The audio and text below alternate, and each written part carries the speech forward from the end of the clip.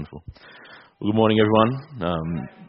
It's good to see familiar faces, some visitors, theology students in the house. Good to see you. This morning, what we're going to be doing is continuing our series on on the value statement of this church. And particularly this morning, we'll be coming to 2 Timothy chapter 3, particular focus on verses 16 and 17, looking at biblically based learning. What I might do first is I might begin in prayer, acknowledging the fact that without the illuminating Spirit of God, we would have no knowledge of what these scriptures even say to us. And so would you join with me now as we pray?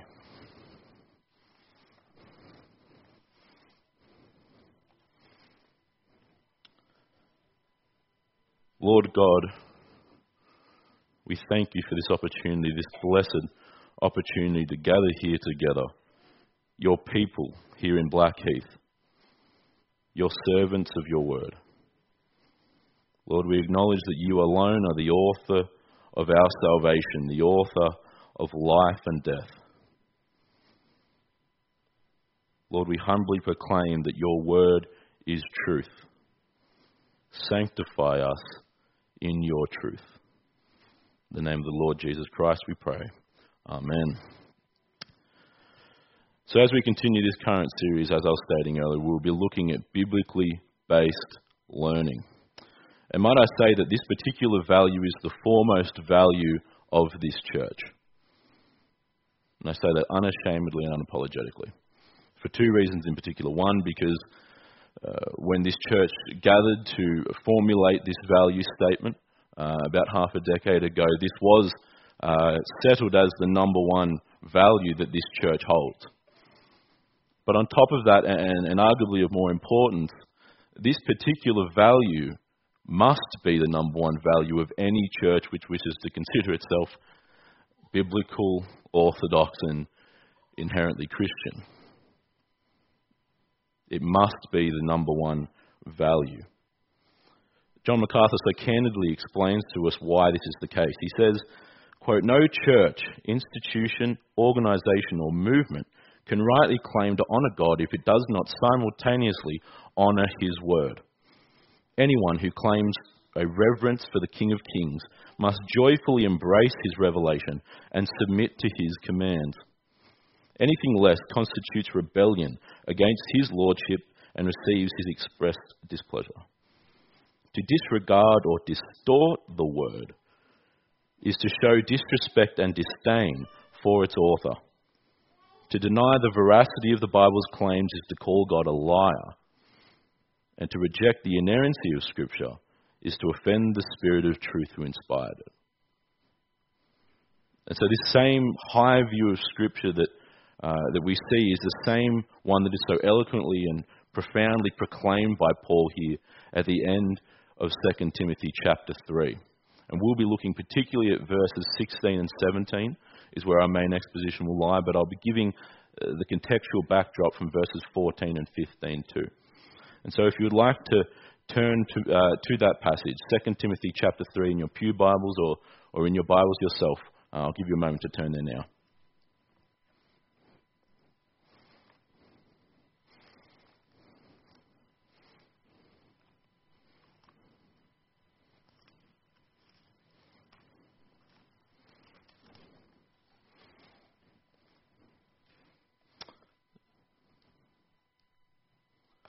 So verses 16 and 17, this is the word of the Lord. Hear it now.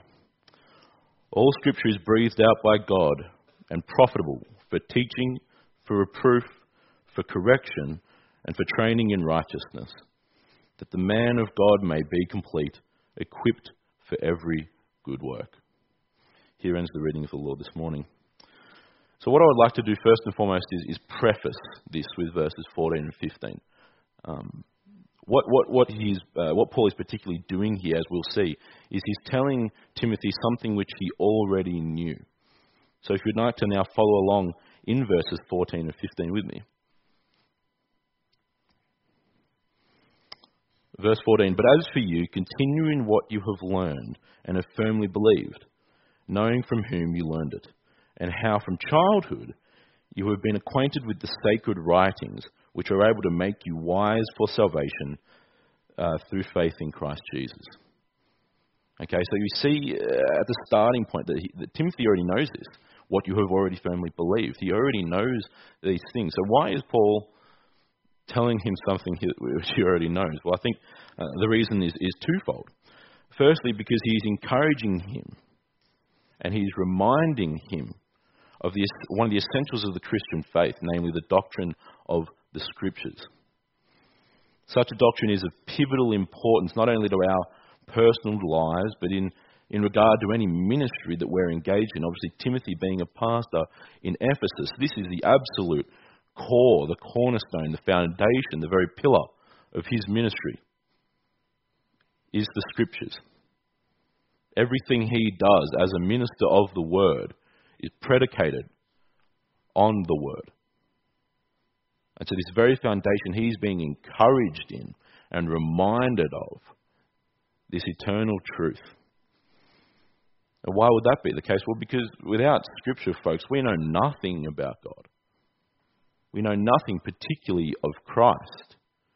We know nothing of his incarnation into the likeness of man. We know nothing of his sinlessly perfect life, keeping every jot and tittle of the law on our behalf. We know nothing of his substitutionary atonement on the cross on our behalf. We know nothing of his resurrection, and so on and so on. All of these things are revealed to us through the Scriptures. This is how we know our God. And so this is why it is worthwhile to be reminded and encouraged in such things. And secondly, as I touched on earlier, because Timothy needs to know how this truth applies to his life and his ministry. You see, Timothy's just beginning the race. Timothy's probably around the age of 30 at the time of this writing. Paul, however, has run the race well. He's at the end. This is not long before he is sentenced and imprisoned in Rome and then put to death. He can see the finish line, Paul can.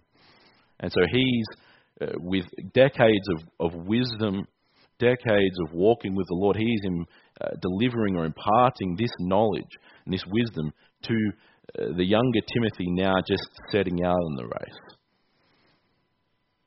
And this is why, as parents or as older senior members of this church, it is a valuable thing to impart your acquired wisdom to the younger generation. Whether it be your own children or other younger members of this congregation. And so this is precisely what Paul happens to be doing here. He is telling Timothy, in essence, what he himself learnt from Christ. It's no different. It's no different. And so it is in verses 16 and 17 then that we see that he, in rather masterful fashion, teaches us three things. And I have put these up so that you may know what I'm talking about. First of all, he, through verses 16 and 17, tells us what the Bible is. He then goes on to deliver what the Bible is for, and then what it finally does. Inherently, it's a description or a proclamation of its nature, its qualities, and its usefulness in the space of about 2 verses. And so now what we'll do is we'll go through these 2 verses, extracting the very rich truths that lie within.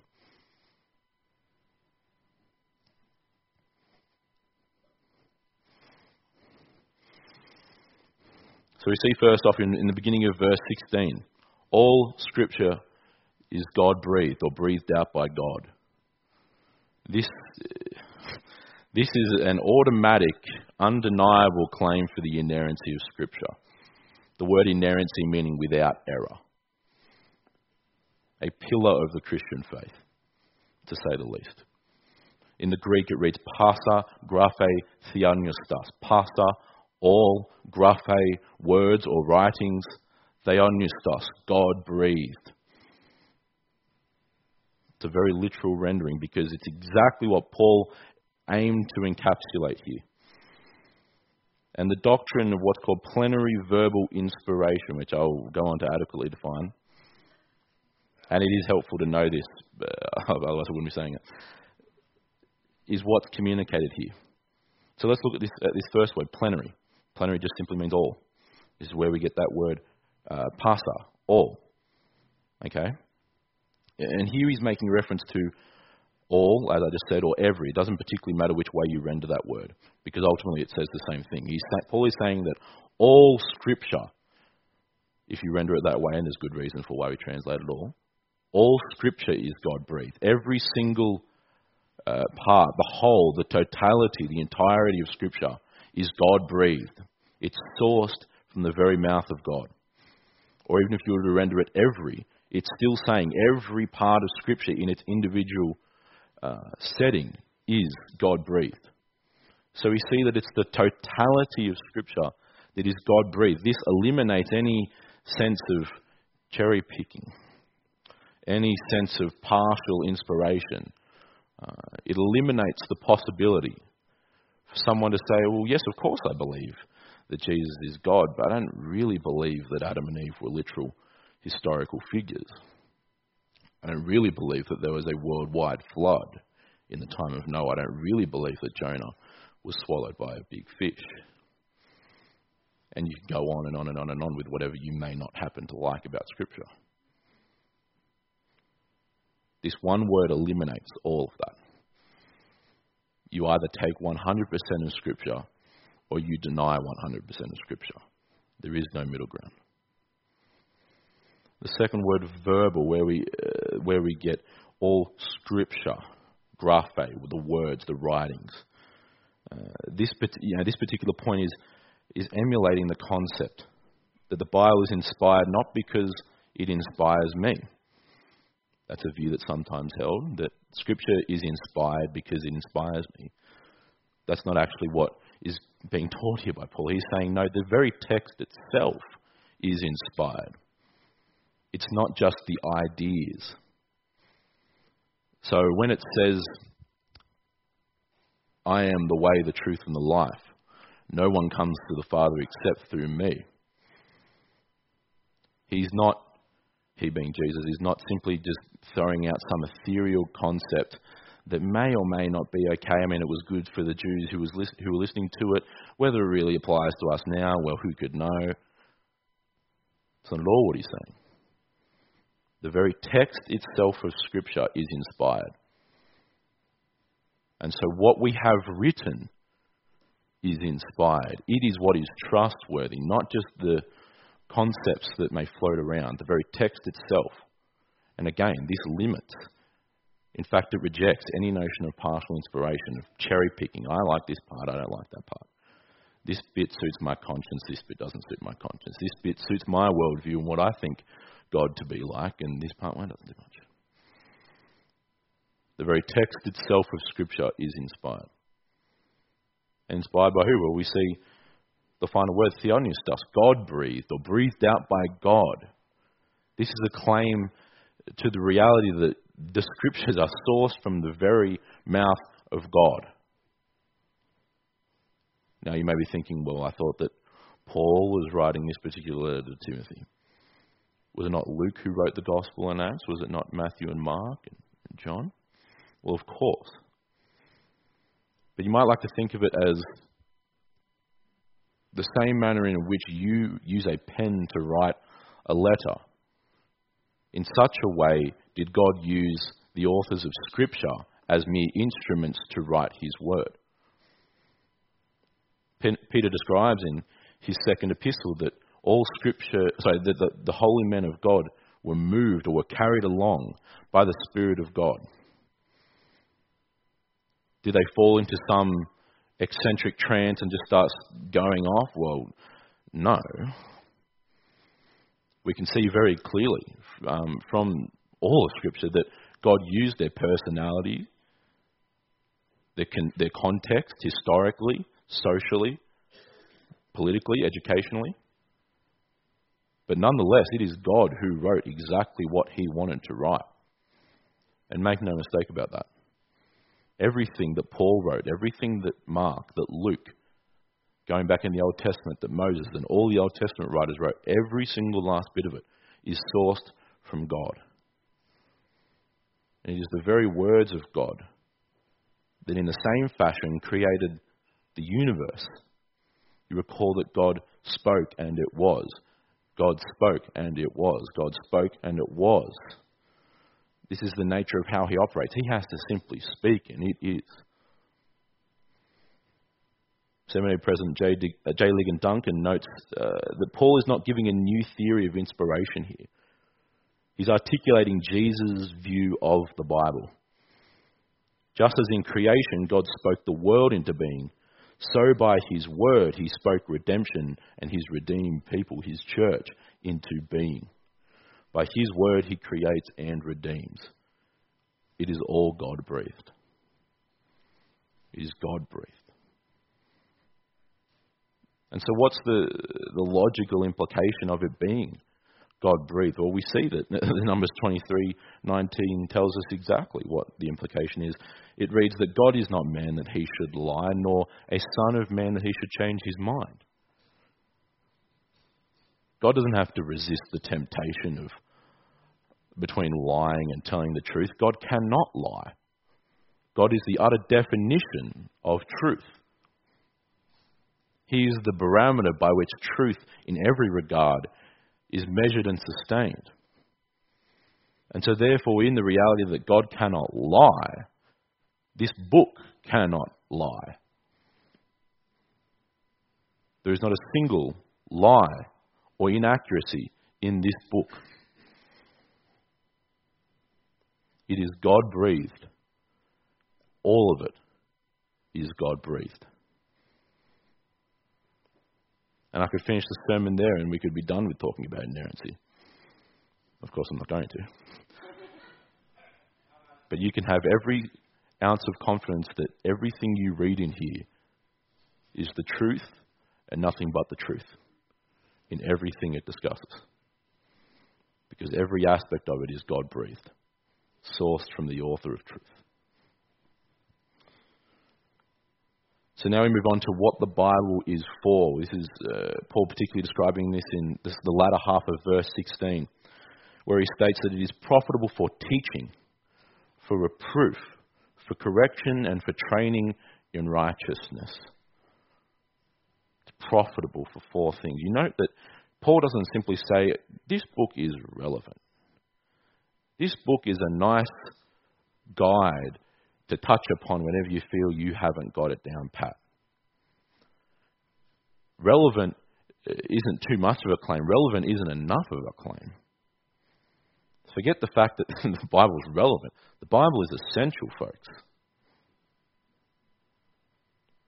And it's profitable. Profitable. And it's interesting to note also this use of the word for. In the Greek, he uses the word pros as a preposition, and the word means face to face or towards.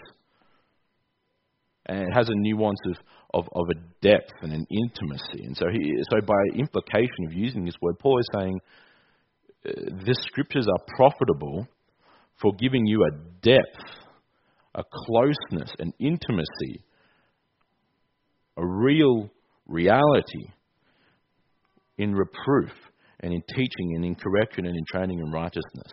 It's not just going to touch the surface. It's able to completely accomplish these things, is the point that Paul is making here. Okay? And so what do we mean by these particular four goals? Well, teaching, of course, is the impartation or the delivering of the knowledge of God and what he's done. The knowledge that God alone is the creator of the universe. That apart from him there is no other God. For the Lord God is one. The knowledge that he is triune. He is one being in three persons, Father, Son, and Spirit, co-equal with each other and co-eternal. That Jesus Christ, the Son of God, became incarnate, made in the likeness of man, lived a sinlessly perfect life on sinners' behalves, and then died on the cross on their behalves. And then on the third day being raised from the dead. These are the teachings we're talking about. We're talking about the doctrines of God in all of their counsel. It is profitable, the scriptures are, for giving you every teaching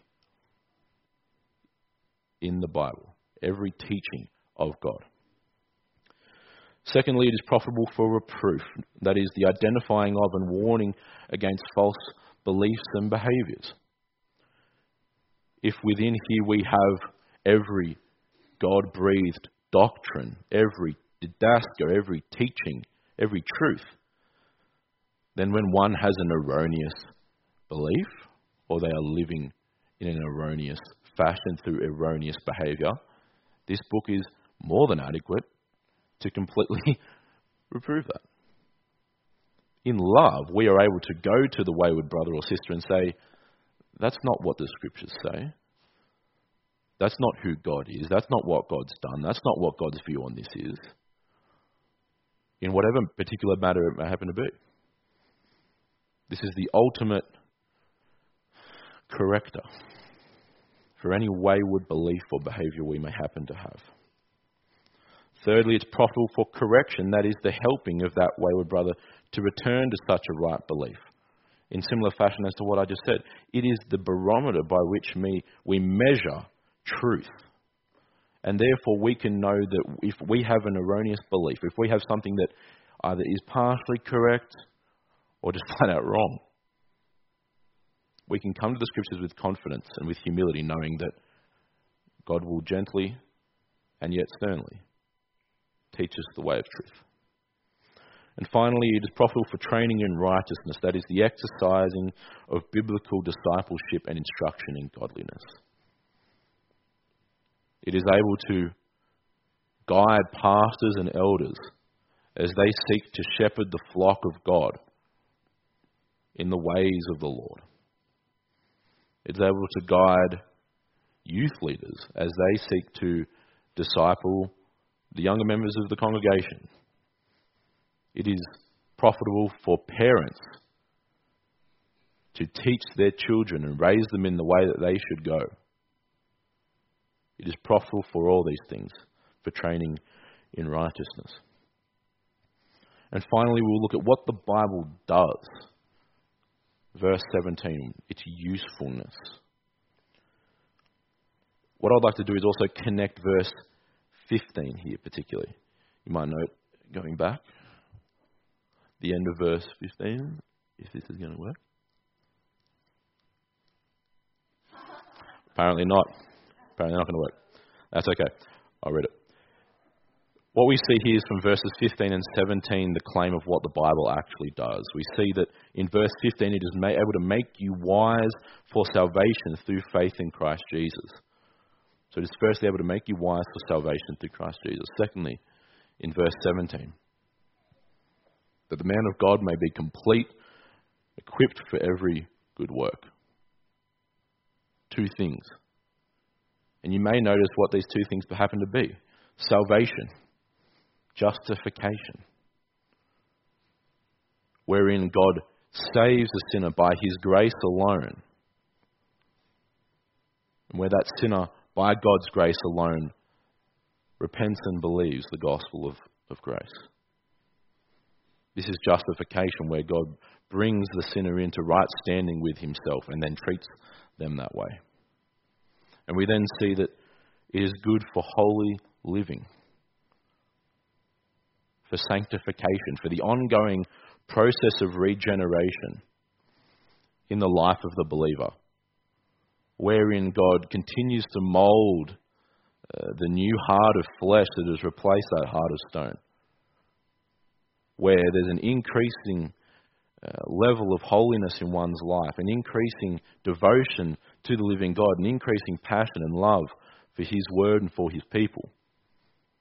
So it is good for justification and sanctification, for salvation and for holy Christian living.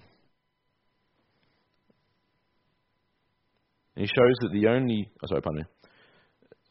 this is what the Bible so fantastically does. And we see this in Ephesians 2:8. For by grace are you saved through faith, and that not of yourselves.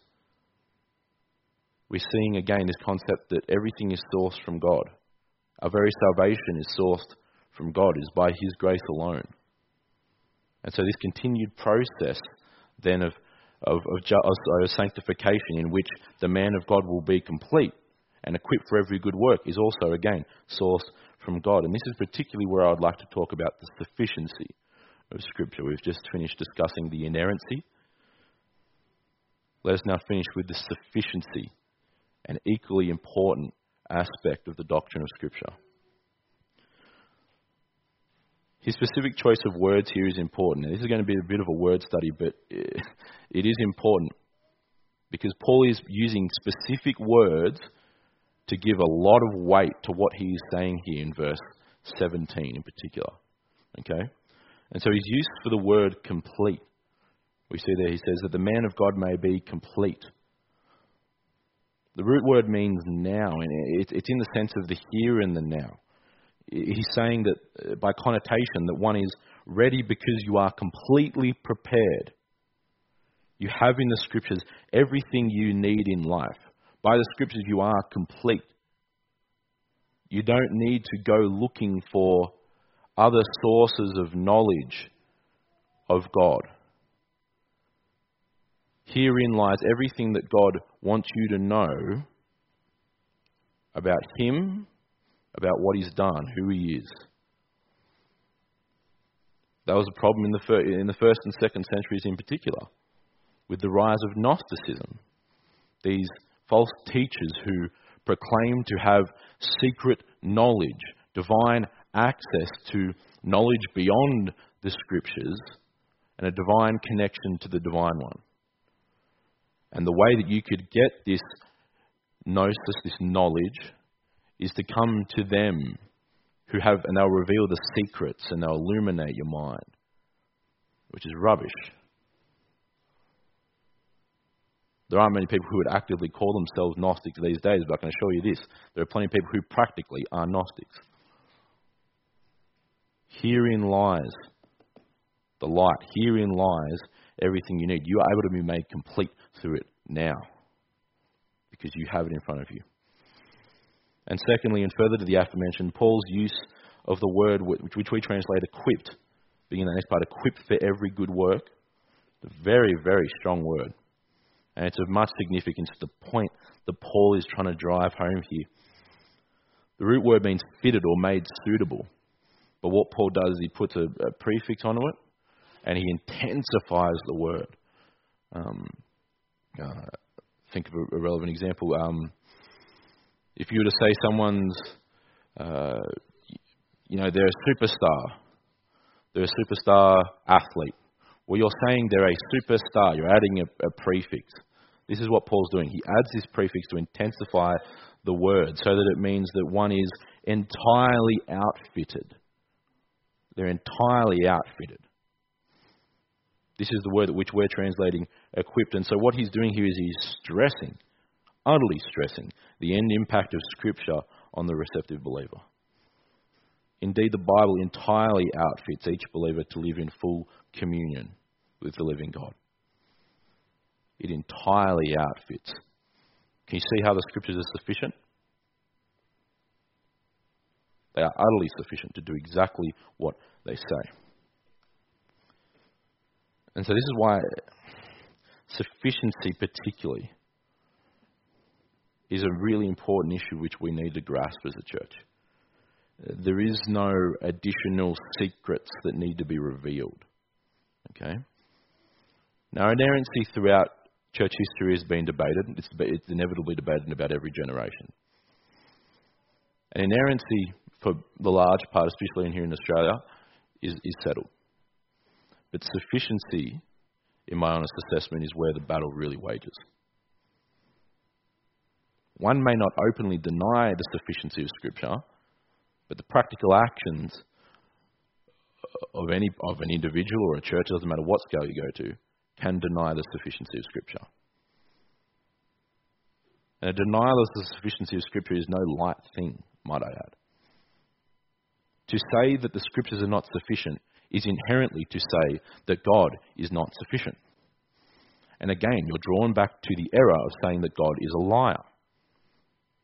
Because if Paul here says that the Scriptures are sufficient for salvation and for Christian living, and you say that they're not, then you're in a bit of a pickle. We see this, do we not? We see churches, we see organisations that seek to use entertainment, the bright lights, the glitz and the glamour to draw people.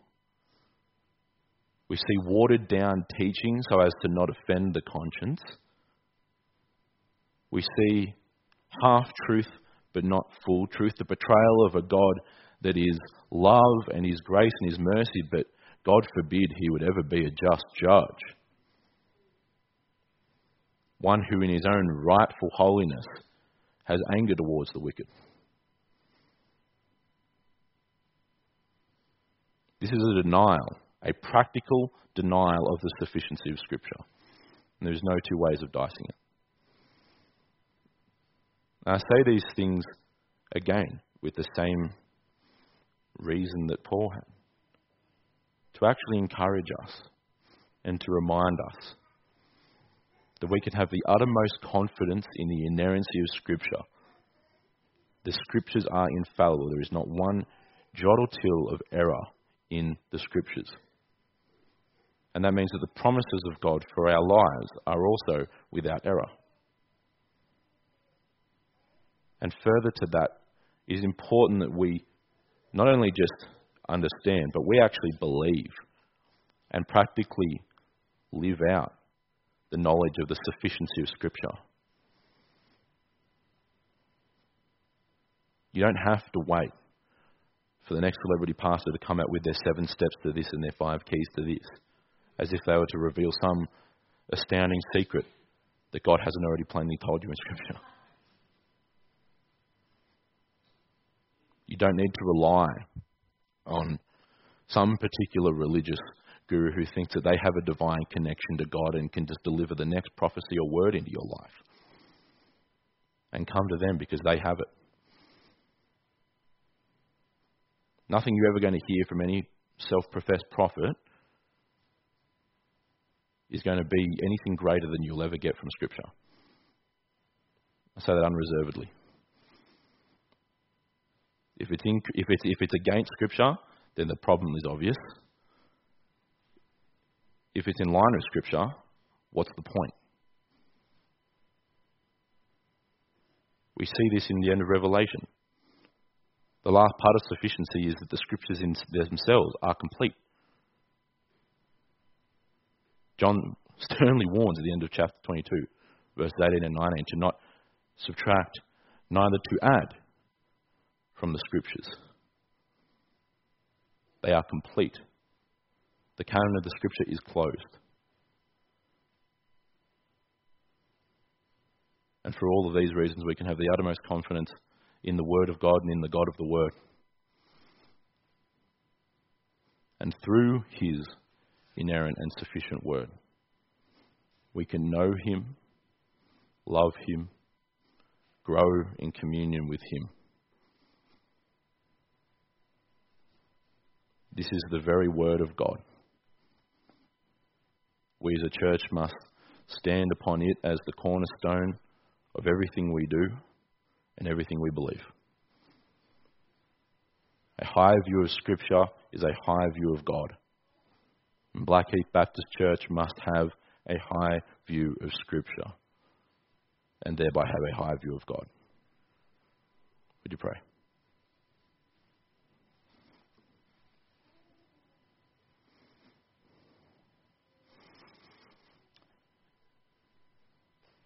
Lord God of heaven, we again humbly thank you for the blessed opportunity it is to hear your very words, the words written in the Word of God, your Holy Bible. Father, we thank you for your work, Holy Spirit, as you carried along and inspired the writers to write exactly what you wanted them to write. The unapologetic truth and reality of who you are and what you have done to your glory alone. Father, at this time also we thank you for the countless brothers and sisters who came before us, who sacrificed so much in life, in fact their very lives, for the transmission and for the deliverance of this very word, Lord, we understand and we acknowledge and appreciate the fact that your word, your Bible, has come to us through the blood of the martyrs on an absolute torrent of sacrifice. We merely inherit this word. May we do it gracefully.